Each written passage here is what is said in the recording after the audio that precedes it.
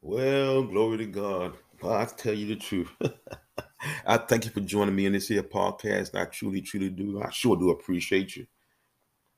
Go ahead and gather up your friends and your family and have them gather up their friends and their families and break out your Bibles and get you a pen and a pad. Let's look at some scripture today. Not a whole lot, but we're gonna look at some scripture because I want to encourage your hearts today. Look here. Turn in your Bibles to Second Thessalonians chapter 2. Second chapter Second Thessalonians chapter 2. We're gonna start reading at verse 1. Now bear with me now. Second Thessalonians chapter 2, verse 1. Now we beseech you, brethren, by the coming of our Lord Jesus Christ, and by our gathering together unto him, that ye be not soon shaken in mind, or be troubled, neither by spirit, nor by word, nor by letter as from us, as the day of Christ is at hand. Let no man deceive you by any means, for that day shall come, for that day shall not come, except there come a falling away first, and that man of sin be revealed, the son of perdition, who opposeth and exalteth himself above all that is called God, or that is worshipped, so that he as God sitteth in the temple of God, showing himself that he is God. Remember that ye not.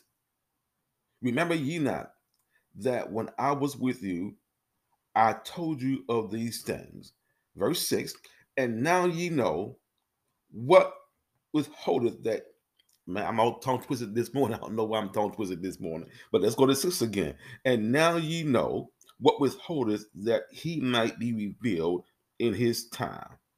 Now, let's go back to verse 2. That ye be not soon shaken in mind, or be troubled, neither by spirit, nor by word, nor by letter as from us, as that the day of Christ is at hand. Look at here. Don't be out troubled. I wasn't sure today if I was going to do a from the heart or just a regular Bible teaching. Maybe this is a mixture of both. I don't rightly know, but this is what I do know. There are many people falling from the faith. There are many people who seem to be thrown in the towel. There are many who are looking at this state of our country, and they see such ungodliness that they don't know what else to do. But I'm telling you, don't be soon shaken. Don't let these things move you. The ungodly will be ungodly. The only difference between the ungodly yesterday and the ungodly today, the ungodly are being made more prevalent. That's the only difference. Ungodliness was ungodliness way back then, but now they're shaking in our faces their ungodliness. But I'm telling you right now, do not be soon shaken. Don't be soon shaken. I'm going to read it to again. That you be not soon shaken in mind, or be troubled, nor by spirit, nor by word, nor by letter as from us. The day of Christ is at hand. Now, I don't know when it's going to be. We got wars. We got rumors of wars. We got, famines, if even invented. We got all kind of foolishness going on. We got unnatural being promoted as though it's something of God. Let me tell you something. Don't be shaken by this foolishness. Don't you give up. Don't you quit. Don't you throw in the towel. God is at hand. Jesus is coming back, and I'm telling you, he's coming back to get his church. Don't worry, though. The time is not yet. But be prepared. I'm telling you, be prepared. Now, I don't know the day. I don't know the hour, but I can look at the seasons. I can look at the times. Don't you be shaken in your mind. Don't be shaken in your heart. Don't be shaken in your spirit. Stand for the gospel. There's so many people today not standing for the gospel. They're standing for some feel-good stuff. I don't have time for the feel-good stuff. I've got to preach this gospel no matter what I do. I've got to let you know the truth. I'm telling you the truth right here and now. Ungodliness will not stand. Unholiness will not stand. If you want to see God, you've got to be holy. Holy being separate and apart from this world order. If you want to know what God's will is for your life, be thankful. Because being thankful is the will of God for your life. Oh, I'm preaching to somebody right now. I don't want you shaken. I don't want you to be disturbed. Yes, unrighteousness is filthy, but it's going to be there. But don't you be shaken. Yes, the ungodly is trying to push down the godly. They're calling us haters. They're calling us all kinds of crazy things. But don't you be shaken. Not in your mind, not in your spirit, not in words. Don't be shaken.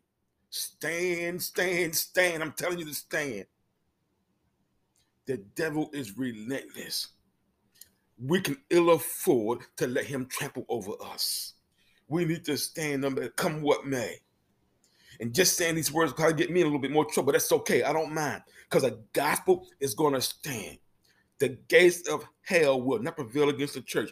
I just want you to stand. I just want you to stand and understand that there's going to be some trouble. There's going to be some problems. It's not going to be easy to stand, but that does not mean you throw in the towel.